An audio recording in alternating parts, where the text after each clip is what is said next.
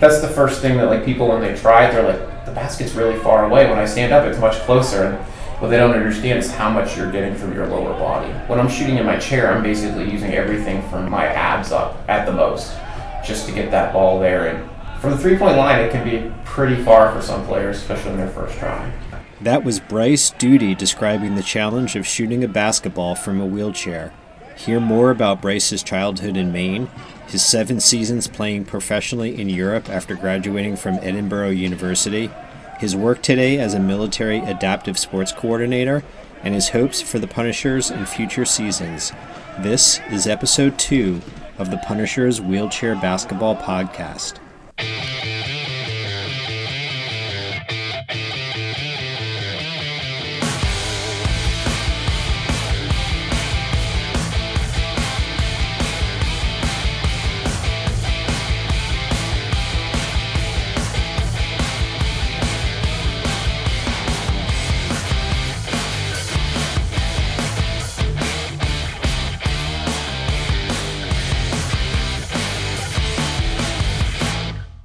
Welcome to episode 2 of the Punishers Wheelchair Basketball Podcast. Our guest today is Bryce Duty. How are you doing, Bryce? Doing well, thanks. How about yourself? I'm doing good. Thanks for coming out today. How long have you been a member of the Punishers? This is my second season here playing with the Punishers. I'm excited to finish out this year. I think we have a really good squad. I have a lot of former teammates here on the team with me, so it's nice. We feel comfortable playing together, and I think we're growing as a unit. How long have you been playing basketball? I've been playing for about 20 years now. I started originally when I was in Maine. That's where I grew up. Started playing when I was 12 or 13, just on an adult recreational team, pretty low level, but it got me motivated to get started and go out there. And then I switched to another team in southern Maine, which was a little bit more advanced. Players who've been playing longer, better physical abilities. Until I graduated high school, I played with that team. And you were in a wheelchair at the time? Yeah, I was born with neuroblastoma, which is cancer of the spine. It's basically like having partial paralysis in my legs. I've always had my condition, so I don't know anything different than basically playing adaptive sports. As a child, I tried playing other sports standing up, like baseball, basketball, stuff of that nature. But once I got to age like 10, 11, 12, everyone else got significantly taller and faster, and I unfortunately didn't, and that's when I reached out to find different adaptive sports. Did you play any other sports besides basketball as a kid? The biggest sport I played, adaptive sport-wise, was tennis. I played that from when I was like 14 to 17. Unfortunately, in Maine, it's a rather large state with limited opportunities. Short tennis season. Yeah, outdoors. Exactly. In most tournaments, you're going to like Massachusetts or Connecticut, and that wasn't easy for my parents to be going 2 weekends a month to these places that are 4 or 5 hours away each way. I basically had to choose between basketball or tennis at one point. Tennis seems like it would be tough in a wheelchair because of the lateral movement. Yeah, the biggest thing at first is being able to move with the racket in your hand. So luckily I have pretty large hands, so I can put the racket in like my fingertips and you push more with the palm. But that was the biggest difference between basketball and tennis, was the maneuverability for me. What is your ability to be able to walk? I walk on a daily basis, like when I'm at work or going places. I typically walk unless I know it's going to be an extended amount of time. Like if I'm walking like a mile or 2, I don't particularly want to walk. I just fatigue out easily. Normally my lower back starts to hurt. I become impatient because I'm in pain, and it's just not as pleasurable as if I go in my wheelchair. Did you use a wheelchair when you went to school as a kid? It was really off and on, depending on the situation. I had a lot of surgeries as a child to try to keep me upright and walking. So those would sometimes cause setbacks, or I'd be in the chair trying to recover. So during those points, I would be in the chair, but majority of the time I was walking.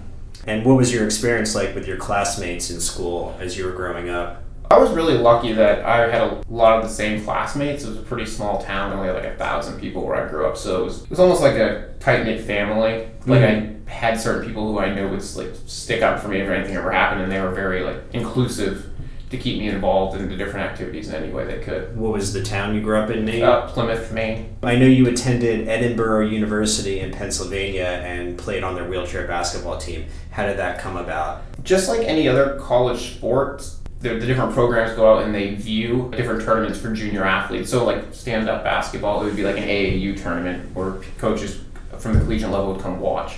And we had like, it was called junior wheelchair basketball tournaments, and we had them in different places like Philadelphia, Boston, New York. And I first started getting recruited, I think, my junior year of high school, where coaches started to come talk to me. And I went and visited a couple different universities, and Edinburgh just was the one that seemed to fit exactly what I needed at that time.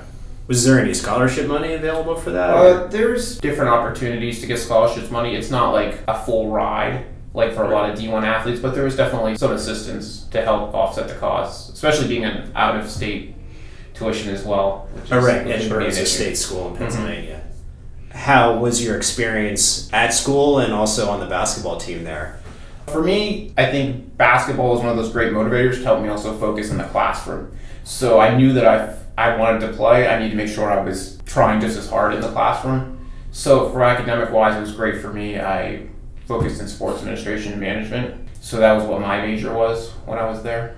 Basketball-wise, it was challenging at first. I was used to only practicing once or twice a week because I lived an hour or two from where the team practiced, whereas at basketball now is an everyday event. You know, you're lifting weights 2 times a week, you're practicing 4 or 5 days a week. My body just wasn't used to it at first. The gains I made were quick because I wasn't used to having that type of training ability, so it was definitely a positive in that regard. After graduating from Edinburgh, I understand you played professionally in Europe for a number of years. There's kind of like a networking system where your name kind of gets passed around, your abilities. You just try to send out some maybe videos of what you can do on the court to different teams overseas. I first played a year in Toulouse, France. It was a great learning opportunity. It was definitely some cultural issues, getting used to a whole other world in my mind. You know, you're speaking a different language than the majority of the players on the team. The basketball style is different. I think it's much more physical over there. And it was my first year, I guess, going from being a college player to basically a professional. That took a little while for me to get used to. You know, you're playing against 35, 36-year-old men who are much more physically built than you, and you're just kind of coming into that age of your career. It was eye-opening in some regards. The next year I decided to switch teams. I went to play in Barcelona, Spain, which was nice. I took Spanish in high school, so I knew a little bit going into it. After a couple of months, I could communicate, especially on the court, fine with my teammates. It wasn't an issue to speak in Spanish and play. I also loved the culture of Spain. The weather was beautiful. It was just a great experience, and even though I only stayed 1 year there, it was probably one of those places where I would love to live. There was just always something to do there. And then after Barcelona, I decided to go to a city in eastern Germany named Zwickau. They had a team at that point that was like a European powerhouse. They had finished top 8 in Europe for multiple years. Basketball-wise, it was a great opportunity that I couldn't pass up despite not quite being the same cultural and weather setting, but I ended up staying there for 5 years. So you played 5 seasons there. Mm-hmm. Wow. It was almost like a second home by the time I left. So when you play on the team, say in Germany for 5 seasons, are you coming back to the U.S. at all between the season? Yeah, me and my fiance would return during the Christmas New Year break, mm-hmm. and then from May to August we'd come home as well. So It's almost like a school teacher's type schedule. I actually found some video online of you playing on the German team. You're making some 3-point shots, making some passes, but there's one play in particular where you grab a rebound and you turn around and throw a full court pass to a guy streaking down the left side who goes in for a layup, which was pretty impressive. Passing is probably one of my favorite aspects of the game. Yeah, I was going to ask you, what do you consider the strongest parts of your game? I'd probably say my passing and court vision. I really like it when we can get everyone involved and beat a team in multiple ways and not just rely on 1 or 2 players to get the job done. When you were in Germany, how much of the language did you learn, and what differences in wheelchair accessibility, if any, did you find there compared to here? Probably after a couple years there, I was pretty fluent in the language. I could translate for people from other countries who didn't speak German to help try to get everyone on the same page when we're playing. In regards to the accessibility, it's poor compared to the United States. There is no ADA. Businesses basically make it a choice whether they want it to be handicap accessible or not. And that's frustrating, if you just want to go out and have dinner and you're trying to go through your teammates and you arrive to the place and there's no way to get in. It's frustrating. Yeah. That's great that you picked up the language. I do all right. I just kind of try to immerse myself in it. And some people I think are a little tentative to make mistakes at first, and I'm just not. Mm-hmm. I'm not afraid to not sound grammatically correct the whole time. As long as people can get my point. What about the cultural experiences of living in Germany? The food, the drinks, that sort of thing. It was very interesting to see that beer was cheaper than water when I first showed up.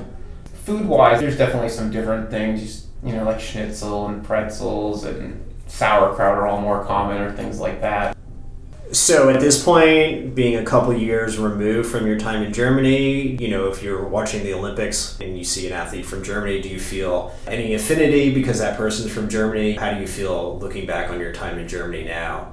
I made a lot of great friends while I was over there, and it's interesting seeing those people grow. We saw there were some younger kids who were just starting when we got there. Now you see them develop, and it's crazy to see the hard work that they put in and where they've come. It's kind of cool to see the difference of just where they are. I also like to keep up with a lot of my teammates and former teammates and see how they're doing. I'm still in contact with a lot of them as well. In terms of the wheelchair basketball, can you talk a little bit about some of the differences in the roles between what folks know as regular basketball versus the wheelchair variety? I think the first thing that people don't understand is there's a classification system in wheelchair basketball. Here in the United States, we play with 15 points on the court, and each person is designated a classification from 1 to 4.5, and it goes by 0.5s. You have to be able to, as a coach, be able to figure out which lineup is the most productive getting to those 15 points. Because you can only have a maximum of 15 player points. That's correct. And those player points are based on each person's disability? That's correct. So say someone who's a high-level paraplegic, they would be a class 1. An example of someone who is a 4.5 would maybe be a below-the-knee amputation, or someone with severe ACL, MCL injuries, and then everything else is somewhere in between those spectrums. Say a player is classified as a number 1, is he necessarily not as good of a player as someone classified as a 4? Traditionally, that's correct, but there's always people who break the norms. Sometimes you have people who are extremely athletic, who are 2.5, that can just do things that people who are 3 and 3.5 can't do. They just have that ability that they're so strong at their classification that it just helps the team that much. What is your classification? I'm a 3.5. And then in terms of other rules like dribbling and double dribble and that sort of thing. So a lot of the rules stay the same. The paint's the same size, the hoop's the same height. The major difference is there is no double dribbling. And also in regards to the travel, it's every 2 pushes you have to dribble once. After that, you can put it back in your lap. You can hold it in your hands, but then again, after 2 more pushes, you need to dribble. If you give a big push of the wheel, you could conceivably put the ball in your lap and coast with it? Yeah, as far as you want. Yeah. Unless someone impedes your progress. And can someone basically roll in front of you, or would that be blocking? It depends on the chair position. You're supposed to use your big tire to stop the person, not the front of your chair. It seems a little backwards compared to stand-up basketball. Stand-up basketball, you're always facing face-to-face with the person, whereas wheelchair basketball, you're facing at a 90-degree angle or with your back to that individual. And the wheels, I noticed, are slanted considerably. Is that for stability of the wheelchair? It's for stability and for turning and maneuverability. Usually the chairs are somewhere between 15 and 20 degree camber on the tires. It's just night and day when you move an everyday street chair to a basketball chair. The mobility is much more. Oh, exactly. And that's what I was also going to say, just for folks listening who don't know. The wheelchair that you're using to play basketball is not the wheelchair that you would be using the rest of your day. No, an everyday chair is built more for comfort and practicality, where the basketball chair is basically almost molded to your specific specifications to be able to play basketball. So, for example, in my everyday chair that I use sometimes, it's maybe 16 inches across. My basketball chair is 14 inches because I want that super snug fit to be in my chair so I can use my hips to turn each way. Yeah, there's a lot of agility people show, even though they're in a wheelchair during a wheelchair basketball game. I think that's one of the most surprising things to people who haven't seen the game before is actually the pace and the agility that are used by the players. In fact, the pace can be quite fast on fast breaks because people are literally rolling down the court and moving at a pretty good clip. Yeah, once we're out there, everyone's flying around and there's no holds bar on what could happen. Can you also talk a little bit about the upper body strength that's required to make a shot, particularly a three-point shot, but even shooting from closer to the basket when you don't have your legs to give you that push and you're shooting from a sitting position? That's the first thing that people, when they try it, they're like, the basket's really far away. When I stand up, it's much closer. And what they don't understand is how much you're getting from your lower body. When I'm shooting in my chair, I'm basically using everything from my abs up at the most just to get that ball there. And from the three-point line, it can be pretty far for some players, especially when they're first trying. I've seen you in person, but also on video make some three-point shots. Yeah, it's just one of those things that practice makes permanent. The more time you put into it, the better off you're going to be. So after you came back to the U.S. for good, after your final season in Germany, What type of work did you do at that point? When I first came back, I went back to Edinburgh University and I worked there as an assistant coach in a volunteer capacity for a few months while I was getting back, figuring out what I wanted to do and getting my career started as a normal professional and not a wheelchair basketball player. So that was my first step in coming back. How long were you assistant coach at Edinburgh? For about 3 months until the beginning of November 2015. Okay, and where did you go from there? Then I moved to the DC area and became a military adaptive sports coordinator at Walter Reed National Military Medical Center. What does that work involve? On a day-to-day basis, I'm teaching recovering service members how to do or be involved in various sports like wheelchair basketball, sit volleyball, kayaking, rowing, skiing, cycling, and so on. How do you like that work? It's really rewarding when you can help someone in their process of getting better, whether it's just finding a new passion for them when they translate to being a civilian or just helping them on their path to returning to duty. And are there any other sports besides basketball that you do? The only other sport that I personally partake in right now is hand cycling. I got involved with that at work, and it's just something that I've kind of developed to cross-train myself, especially during the off-season. Can you describe for folks listening what a hand cycle is and what it looks like? Sure, there's a couple different types. The type that I use is one where you have a tire in front of you and 2 tires behind you, and you're sitting approximately maybe 6 to 8 inches off the ground, and the hand crank is in front of you, like chest level, and you're just basically propelling yourself by going forward and backwards in like a circular motion. With your hands at the same time? That's correct.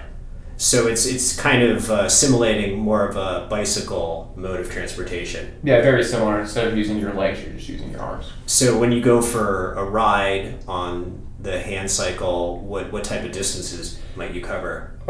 Normally at work we go on like 20 to 30 mile rides.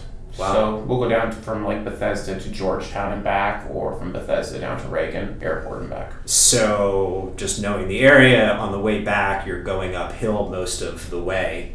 Yeah. How is that? It's definitely not as fun as the way down. I think it's about an 800 or 900 foot climb on the way back, so it's definitely a difference. It's got to be extremely difficult. It was very challenging at first. Now it's not too bad. I've been doing it for a while, so. You're very strong, obviously, in your upper body, just looking at you. Yeah, a lot of it's come from just being in a wheelchair and playing basketball for so long that it's crossed over into making hand cycling slightly easier than it probably would if I didn't have that ability.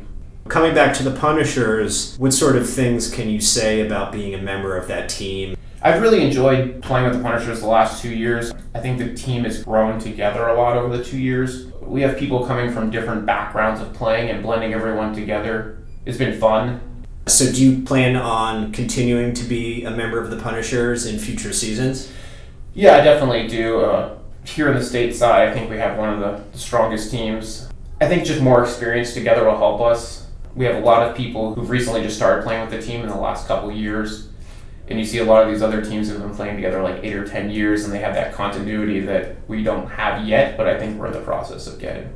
I know the national tournament is in April. Are you guys going to be going to that? We will be going. I'm very excited. We didn't go last year, so this will be the first year going as a Punisher, and I'm excited for what our team can do at the end of the season. Well, I think that's a great place to wrap up. Thanks for doing this, Bryce. Yeah, no problem. I really enjoyed it, Brian.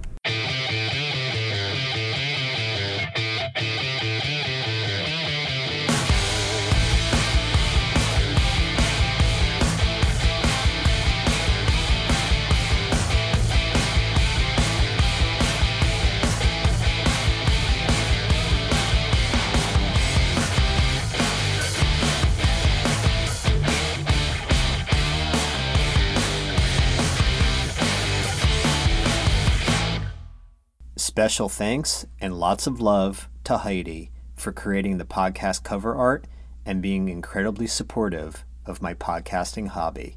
I love you.